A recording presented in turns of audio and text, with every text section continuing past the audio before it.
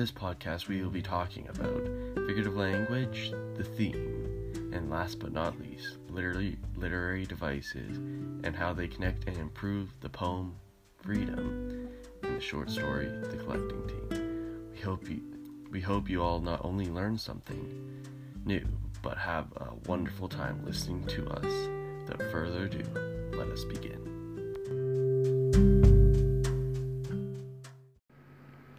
The figurative language helps add to the short story The Collecting Team and the poem Freedom by keeping the readers interested and intrigued throughout the entire text.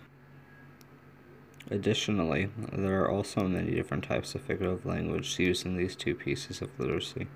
Some of these examples are idioms, similes, alliterations, metaphors, personifications, oxymorons, and onomatopoeia.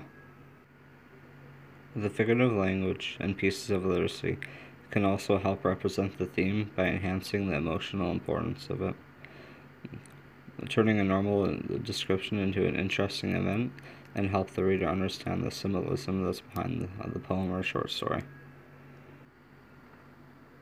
The figurative language in the short story The Collecting Team can be interpreted to help keep the story entertaining, while the poem's figurative language can be interpreted into deepening the theme of the poem.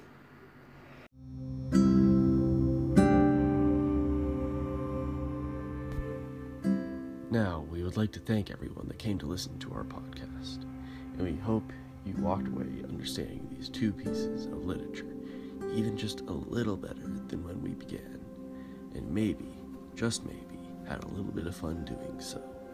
With that, we will take our leave and bid you, all listeners, farewell wherever you may fare.